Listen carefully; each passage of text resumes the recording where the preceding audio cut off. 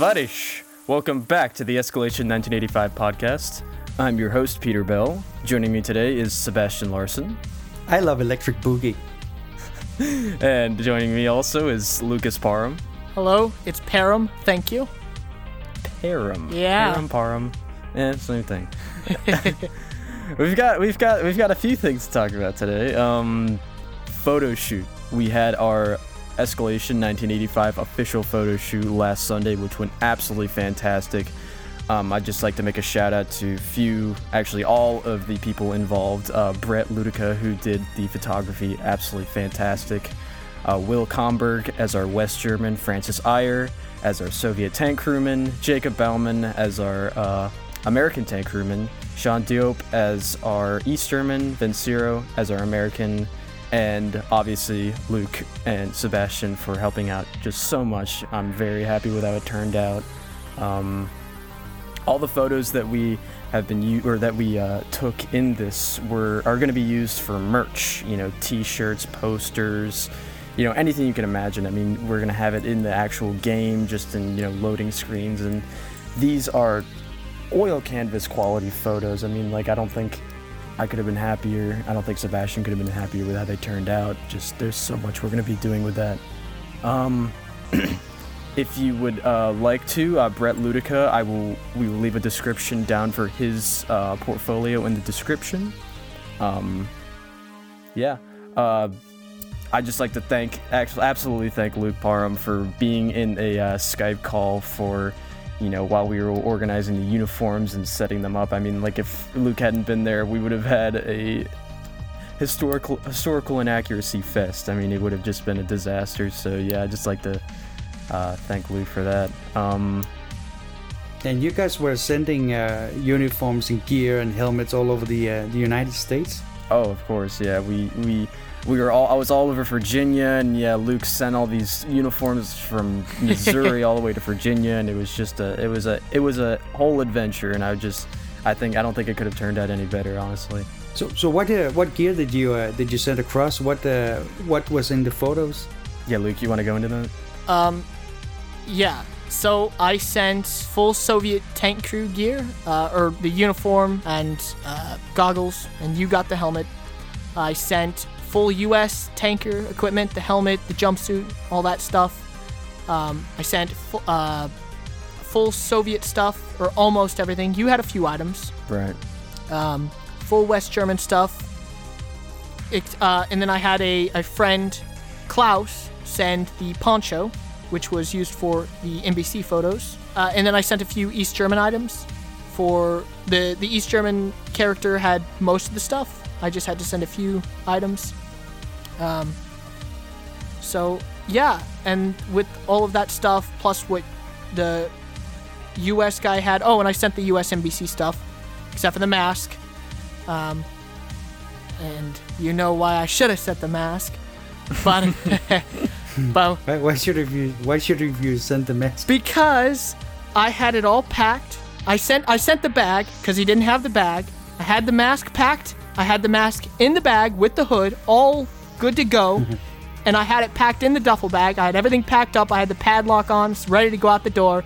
And then you messaged me. You're like, hey, I actually already have an M17 gas mask, so you don't need to send it.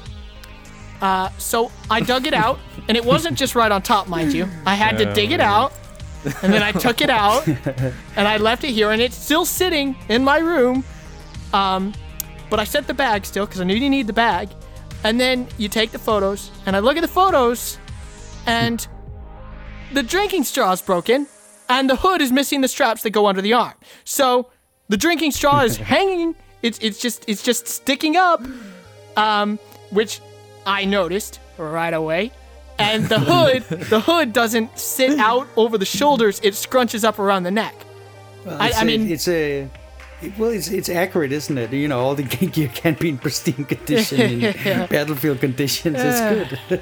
Yeah. We'll go with that. I mean, yeah, absolutely. You're in an NBC environment. I'm just, I'm detail oriented. Of course. And yeah. That's why that's why you're our historical advisor. I am good at that. Yes, I don't know anything about making games, but I know a bunch of useless trivia that is no longer useless. That is key. There you go. Yeah. Speaking of uniforms, the smell. We got to talk about the smell. Oh yeah. I bought the Danish M58 uniform, surplus uniform, and the moment it got in the door, my wife was like, "No, that's just an awful smell. I gotta wash it." I'm like, "All right, okay, you wash it." And it came out of the wash and it stank up the washing machine, and it was even worse when it was hanging to dry and everything. And I'm not gonna join you as a collector. I prefer to be married to Mrs. Badger still, because she would definitely divorce me if I started collecting this stuff. It's either the Cold War Villataria or me. Yeah. But I think either we got used to the smell of the uniform or it subsided. It's hanging around and it's. It very likely did not subside.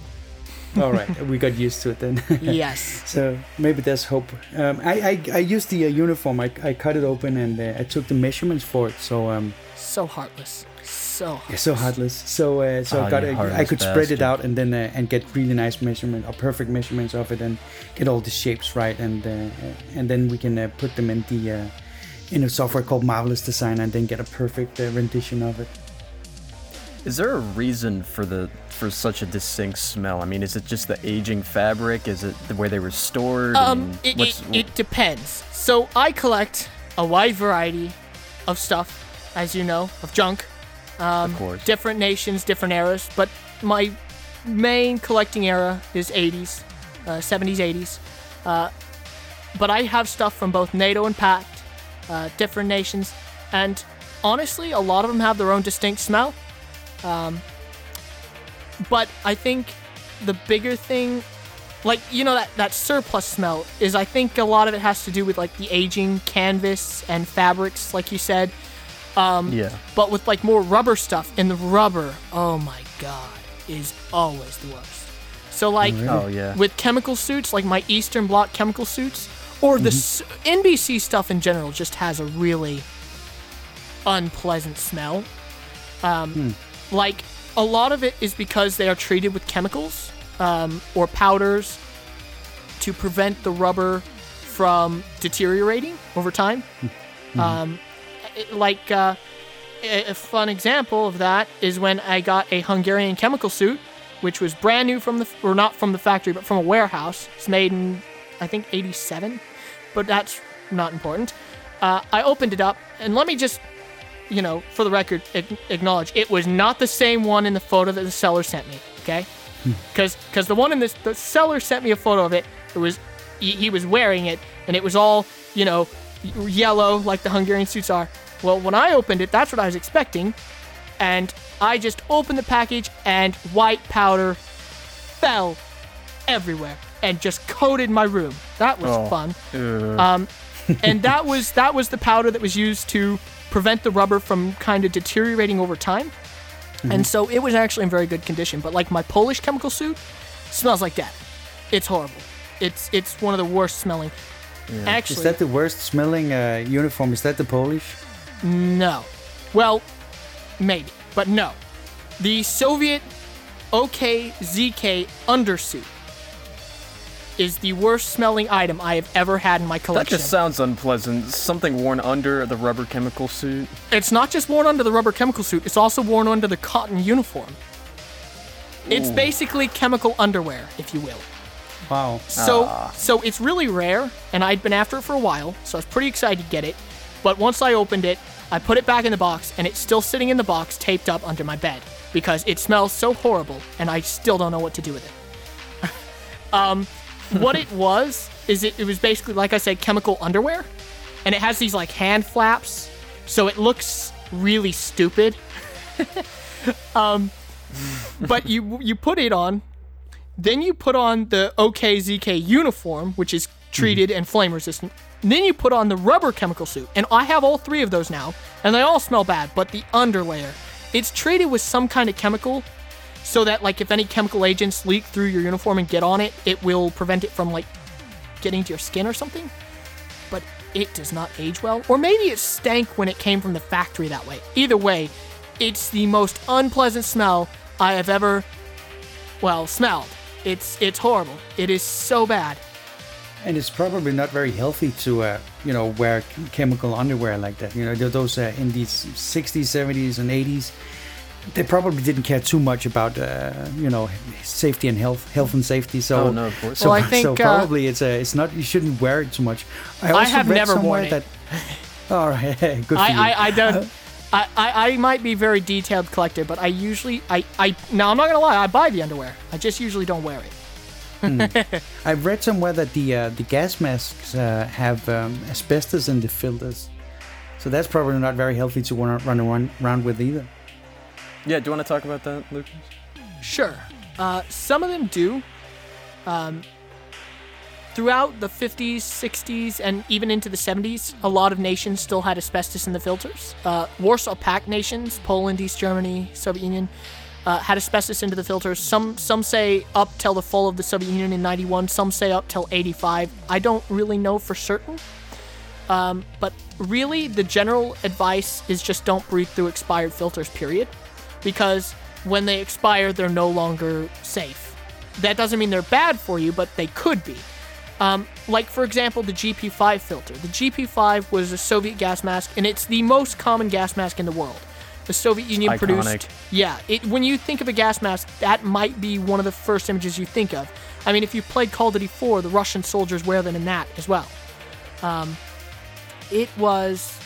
The Soviet Union produced millions and millions of them, because that every citizen of the Soviet Union was to receive one in case of a war with the United States. So because it's so common, the filters are common. Well, the filters have asbestos in them. I've been in the gas mask collecting community for a long time, and there's been a lot of debate about it over the years, but it's become accepted now that they do have asbestos in them. Very small amounts, and it's not bad as long as it's not like dented or damaged. If the filter is the inside, there's like a little paper filter on the top or like a fabric filter. If that's not damaged, it can't get through. Right. So you would probably be okay, but honestly, I can't recommend it. Now, I'm not as, super strict about it as others. Some are like, don't ever wear it, don't ever put it on, just don't risk it. I say that's good advice, but, I'm not the smartest always. If you want to put it on and take a photo, you're not going to die, okay? But if you're going to... Well, here's my advice. A lot of people get them for airsoft. Don't airsoft in them. The lenses are not... they're not BB proof. If an airsoft BB hits it, it could shatter. Doesn't mean it always will, but they can. They're not that strong. I've always been very careful about that, so I always recommend that to people. A lot of people get them for airsoft, and this applies to any gas mask. Always test it first. If you can get outserts, get outserts. Those are always safer. Which outserts are like lenses that go on over the lens. I'm blind in my left eye, so I've always been very, very careful about eye protection. So I always like to pass on the warnings. Too much airsofting in gas masks. Yes. And you have to ask yourself, like, who would want to wear a gas mask playing airsoft? Like, you're running around, it's like doing a full workout in something that's going to restrict your breathing. I mean, that's just like putting yourself through hell. Yeah, that's always been my thought is, why the hell would you want to airsoft in a gas mask? That sounds stupid as hell, but if that's what you want to do, then do it. But, like I said, all the risks, old filters, don't use them. The lenses are dangerous. They restrict your view. They're hot. They're uncomfortable. I mean, I don't know. I see a lot of cons to wanting to wear a gas mask. But I mean, I guess you do you, but just be careful is the best I can advise. Just don't be stupid. Yeah, don't wear the asbestos mask with the glass lenses. Yes. When people are shooting bullets at you, either if they're not real bullets, just don't do it. Okay. So just to change the topic a little bit, we've got a few questions from a few of our Patreons. One person asks, it's been pretty well documented that the M60A3 had a very accurate gun with effective ammo in the mid-80s, but had subpar armor once compared to their Soviet counterparts. Yes. Now, I'm confident this will be reflected in the game. Yeah, we're going to do a very detailed damage model for the game. So we're on the tanks, you can shoot through them, and you can hit individual parts in them. So you can damage like the fire extinguisher system or the radio or whatever it might be that's inside, apart from the people. And we're going to have spalling and all that good stuff. So yeah, and we're going to look at all the sources that are available to us and see if we can nail it completely. Good stuff. Will each faction be heavily encouraged to follow the doctrine of their respective faction?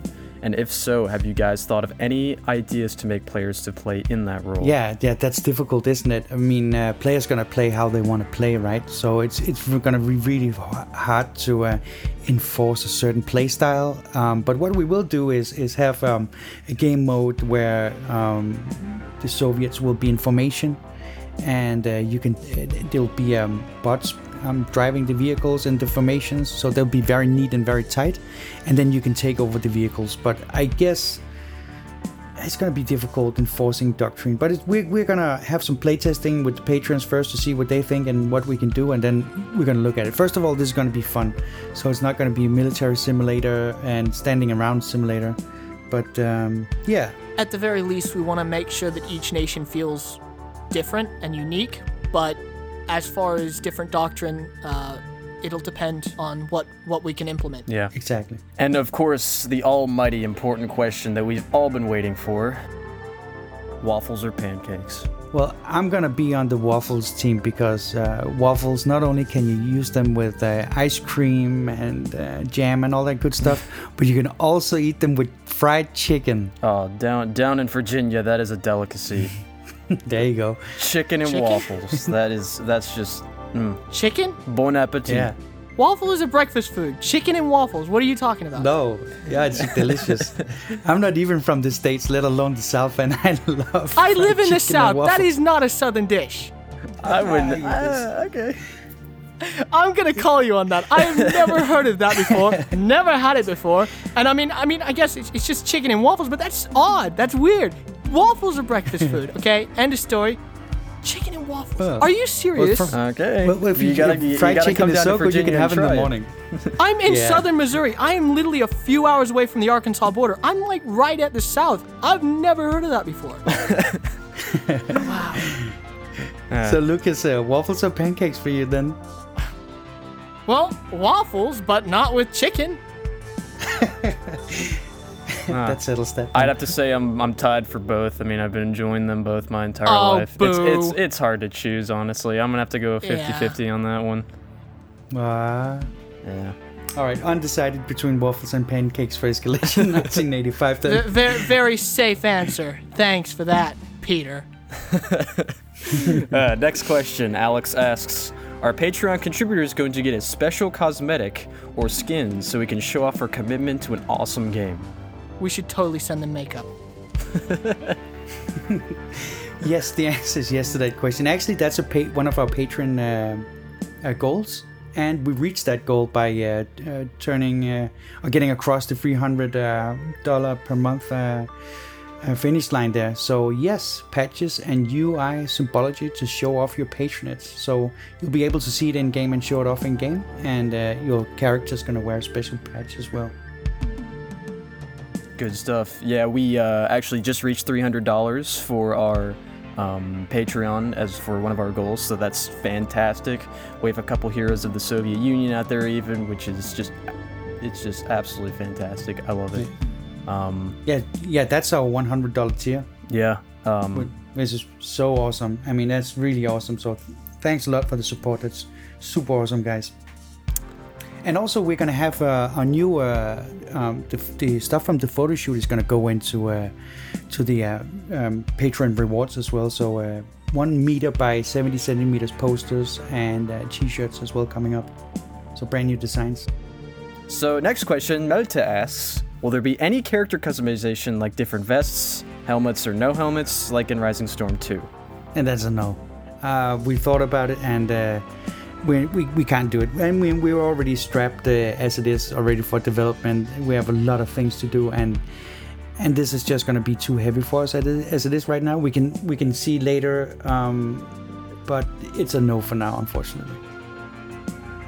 Yeah, and I mean, but you have to understand that because there are no cosmetics, we're going to be putting more of that time and effort towards something that, you know, will make the game more unique, you know, and I think that's more important in my honest opinion. Yeah, absolutely. If I can't change helmets, I'm not buying the game, okay? Everyone knows that is one of the most important mechanics in a game, all right? I thought it was the 80s mustache generator. I mean, I wanna have a fat Burt Reynolds. If I want to defend the Berlin Wall from them space commies with a porn stash, then damn it, that's what I'm gonna do.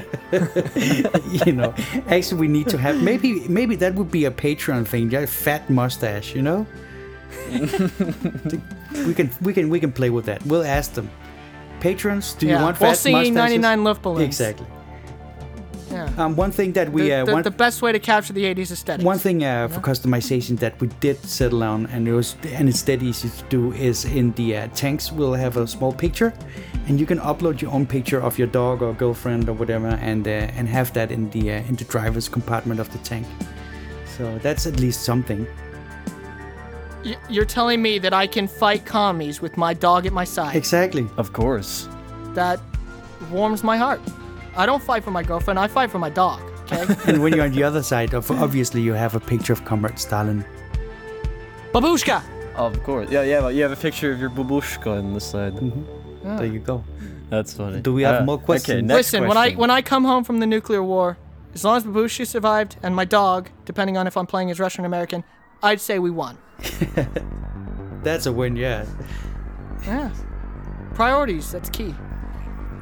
Okay, next question from one of our Patreons. Before you've mentioned NBC situations and have talked at length about suits both sides have used. In the event of an NBC incident in-game, will players' vision/HUD be obscured by the masks? Will their hearing and movement be affected as well? Oh, definitely. And we are gonna go with the expert here. Luke is gonna tell us all about how the masks affect you, and we'll make damn sure it's gonna be super realistic and claustrophobic to wear it. If it is claustrophobic to wear it in real life, I have no idea. I heard something. Were you talking about that the other day? That actually sighting with the mask on is better than with the mask off. Me? I don't think so. I really can't think of any circumstances where the gas mask being on would be better than having it off, except for when there's gas in the air. I mean, in general, soldiers hated wearing gas masks. They're hot, they're uncomfortable, they have to be tight fit, you know, to fit to your face. And I mean, it depends on the mask and the nation, but they generally all suck. And I think the United States was one of the only countries at that time. I'm trying to think. Out of all the NATO and Warsaw Pact nations in '85, they were pretty much the only one with a drinking straw. So most of them, they weren't able to drink water either when they got hot. Oh, man. I think the drinking straw was just genius. See, this is why we need an expert and a collector of these things, so we don't make stupid mistakes.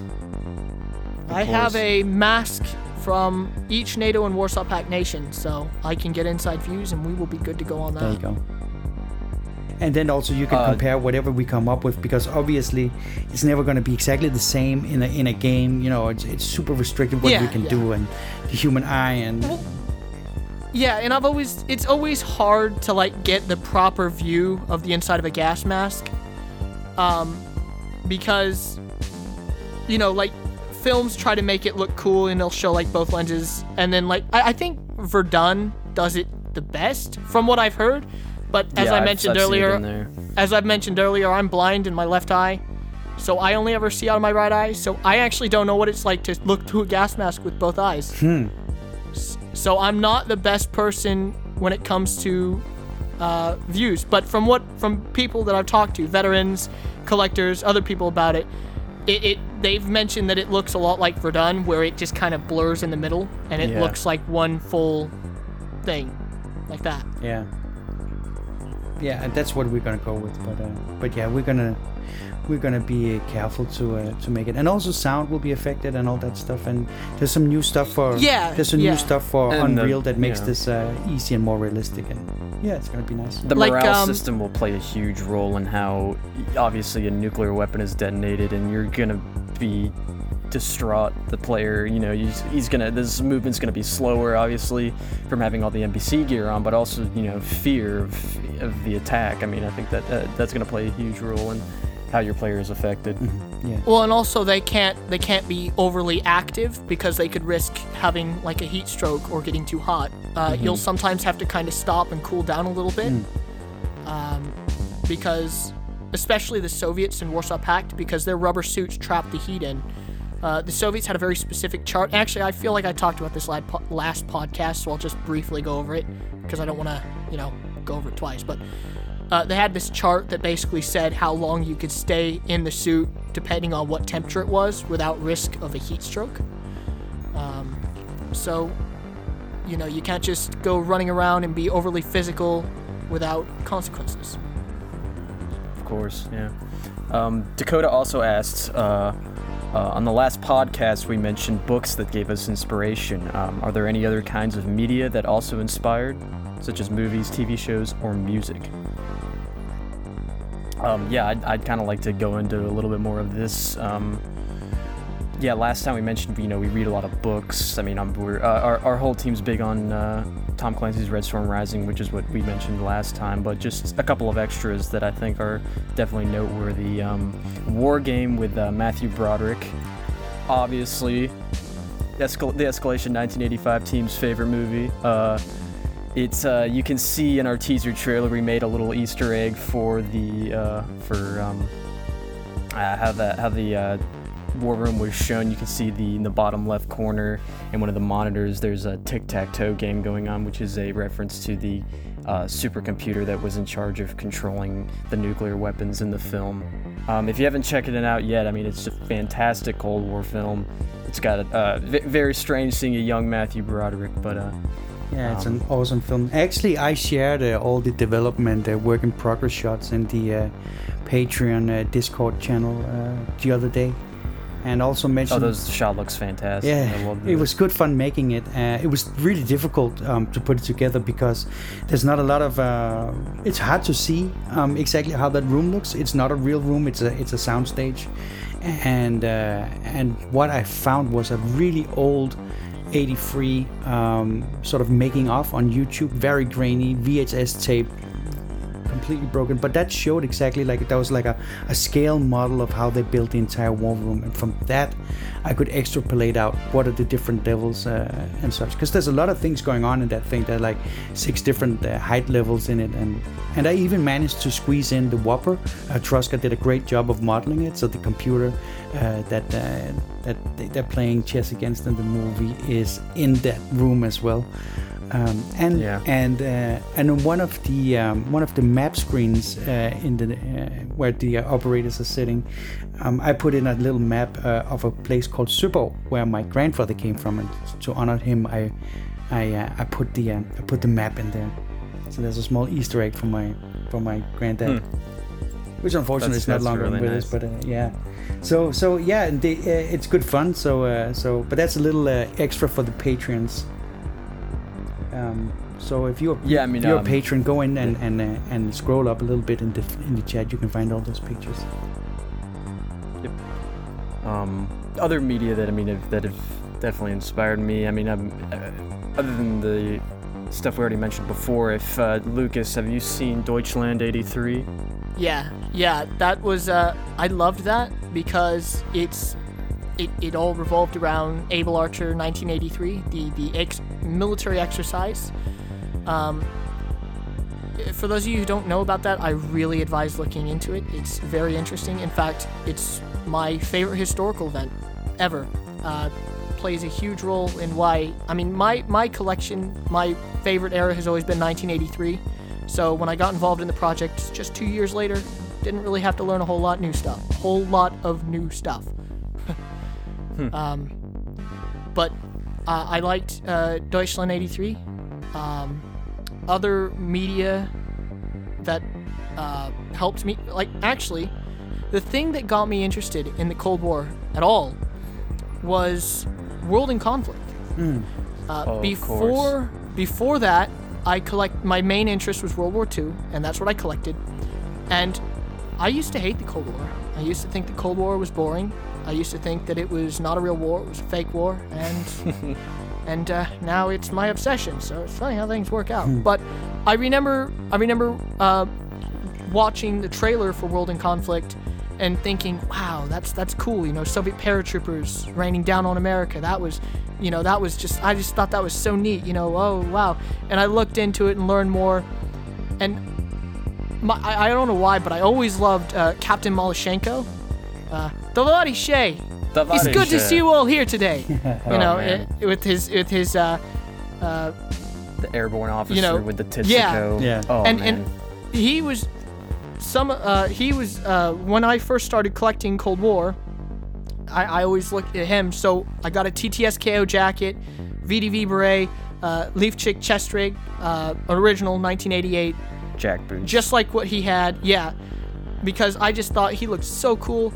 And my number one thing was always 1989. That was the year. That was my collection. And then another medium, which changed everything for me, was war games.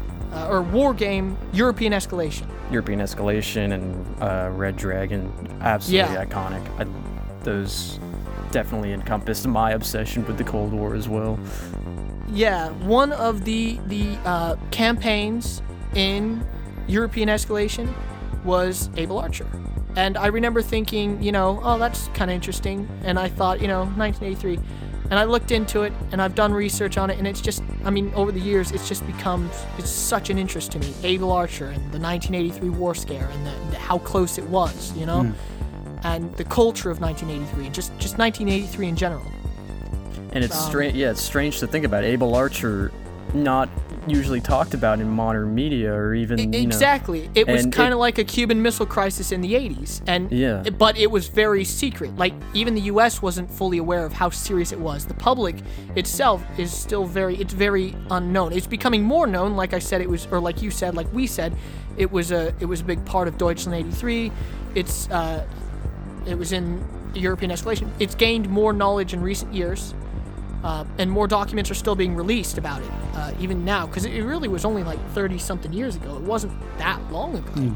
No. But it was a very close event, and it was just another example of how the 80s were a lot tenser than a lot of people realized. Yeah, we were very close, and I remember I'm old enough to remember the 80s, and it was, at times really depressing. There was a lot of propaganda on the news, for instance, and everywhere, and it was depressing, and people were, I can remember the adults having these conversations about nuclear war and all that stuff, and the media would do their very best to scare us children, witless, and they managed to do so. For me, the 80s are in many ways depressing as hell because of all that, and the tension was thick. It was really thick. You could sense it even especially living in Europe. People truly believed that it was going to be, the end of the world. I think I remember reading a statistic that over half of Americans believed that there would be a nuclear war by the end of the 80s at some point. Yeah. The day after released in 1983. That was actually fantastic. That movie, which is about nuclear war for those of you who don't know, and I recommend watching it. It's a film that you should watch. It's powerful. It's scary. It's very scary. Very important message. Yes, and you should also watch Threads, which is the British equivalent, which came out in 84. But about the day after, it actually premiered just a few weeks after the Able Archer War Scare almost made that nuclear war happen. I always thought that was just interesting. But so that's another medium. That and Threads are other mediums that have always had me interested in nuclear war, just how horrible it would be. Here's another thing, is Metro 2033. Of course, it's set in 2033, but a lot of it is actually based on original Soviet plans during the Cold War. For example, the Moscow Metro was one giant fallout shelter. The first aid kits that you use in the game are actually based on original Soviet first aid kits medical kits that every soldier and civilian would have. There's differences between the two, but, besides the point. Those little orange boxes. Just a lot of it's very similar. And that always had me interested in NBC and gas masks. The Fallout franchise I've always loved. And those have always been, post-apocalyptic, post-nuclear war. So I've always had that interest in nuclear war and stuff. But if you've noticed, what I've mentioned a lot of is video games have actually shaped a lot of my interest in the Cold War. Mine as well. In fact, the reason I first started collecting military at all was Call of Duty 3. That's what got me interested in World War II. So the fact that video games have been so influential on me and on collecting and just what I do, the fact that I'm now helping make one is just something so astonishing to me. Yeah. And it's a very powerful feeling. And I think, our last generation, obviously our parents didn't have video games in order to get them interested in something. So when I tell, my parents or even, just anyone of an older generation that, my whole, as well as me, Lucas, my whole obsession with, history has started with video games.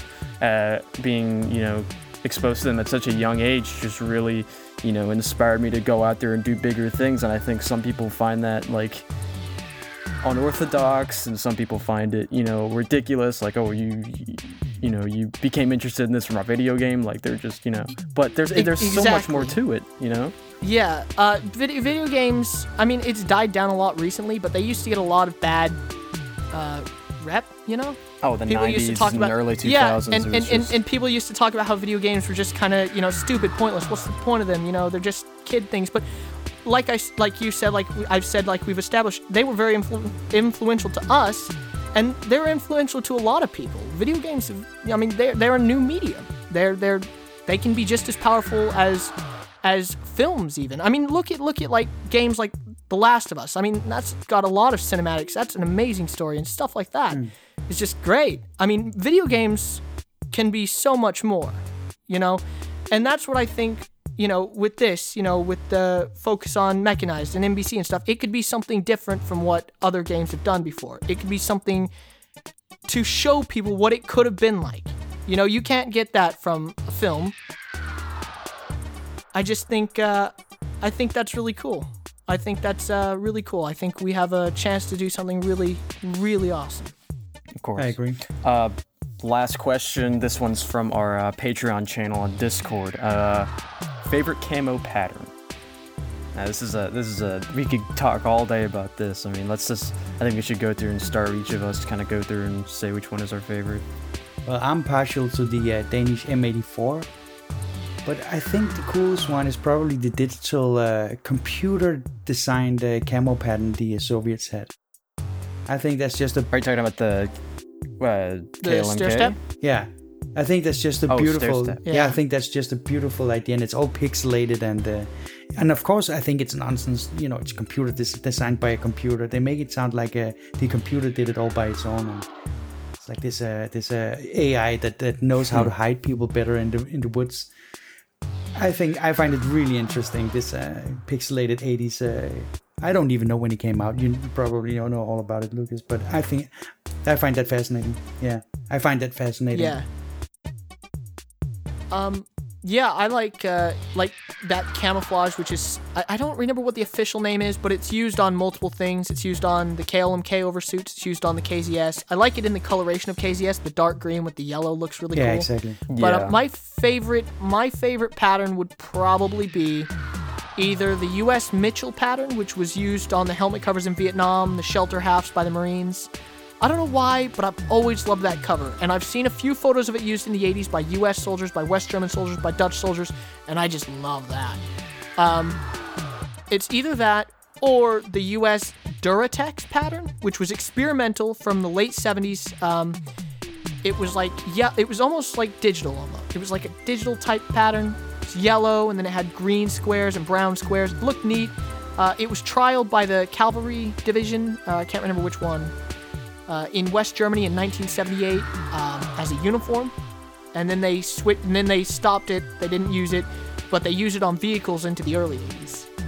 I've always loved that pattern as well. For me, personally, I'd probably have to go with Titsuko, VDV Titsuko. I think it's interesting that the Soviets were late to the party for kind of making an official, like, standard uniform that's not one solid color. Before that, I think my second favorite would probably be Afghanka, which was the standard uniform for the Soviets in the Soviet-Afghan War, which is just one solid color, kind of a, what'd you call it, like beige? Like a tannish color? Yeah, tannish brown, it's like a tannish brown. I think it's just standard, it gets right to the point, but I mean, Titsuko, having been, the first official kind of Soviet camouflage, I think it's interesting to see that, that was their rendition of the BDUs almost, and I just find it to look rather visually appealing. And same with VSR coming in the early 90s with the... And VSR was actually a Soviet pattern. It was never issued in Soviet times, but it was designed by the Soviets. A lot of people don't know that. It was the first pattern of the Russian Federation, but it was entirely designed by the Soviets. Excellent. So, Sebastian, you just want to update us really quickly on the, what's going on with the development as of now? Yeah, sure. It's going a lot slower than we want to, but that's obviously because we're not doing this full time. We can't right now because we don't have the funding for it. But this spring, I'm going to do a lot of funding. There's a good variety of stuff that we can do. And later on in the year, we're also going to look at doing a Kickstarter or something similar to it. Apart from that, we have a new programmer on the team, and he has a decade of experience programming games, and he already has a couple of Steam titles behind him. So actually, he said there's some things that we have done right, and there's some things we've done absolutely wrong, and there's some stuff that we have to rebuild to make it much clearer. For instance, the Steam integration, he just knows all the cowboy tricks to make that go a lot smoother, so we had to rebuild some of that stuff, and we're making good progress. I mean, there's a lot of models coming all the time, and we're doing character work and all that, and we have a movement framework going. Our programmer's working on that right now, and we're waiting for him to update it so we get new movements and better weapons handling and stuff going in. But it's going slower than we'd want to, obviously. But we're doing some funding runs, and pretty sure we should be able to get some programmers in full time. But until then, people are just going to have to be a little bit patient with us. The first thing that's going to happen is the patrons going to come in and do playtesting with us. But it's a little ways off, but I'm hoping this summer that we'll see the first playtesting. So that's where we are right now. Excellent stuff. Well, I'd just like to thank all of you for tuning in to episode 2 of the Escalation 1985 podcast. If you haven't already, consider donating to our Patreon at patreon.com/escalation1985. Please subscribe to us on YouTube, follow us on Twitter, Facebook, and join our Discord. On episode 3 of the Escalation 1985 podcast, we'll talk about Saklos and Maklos guided missiles. We'll play our favorite 80s jingles. We'll talk about our Samantha Fox poster collections. And find out if you're looking out after the Commodore, because the Commodore's looking out after you.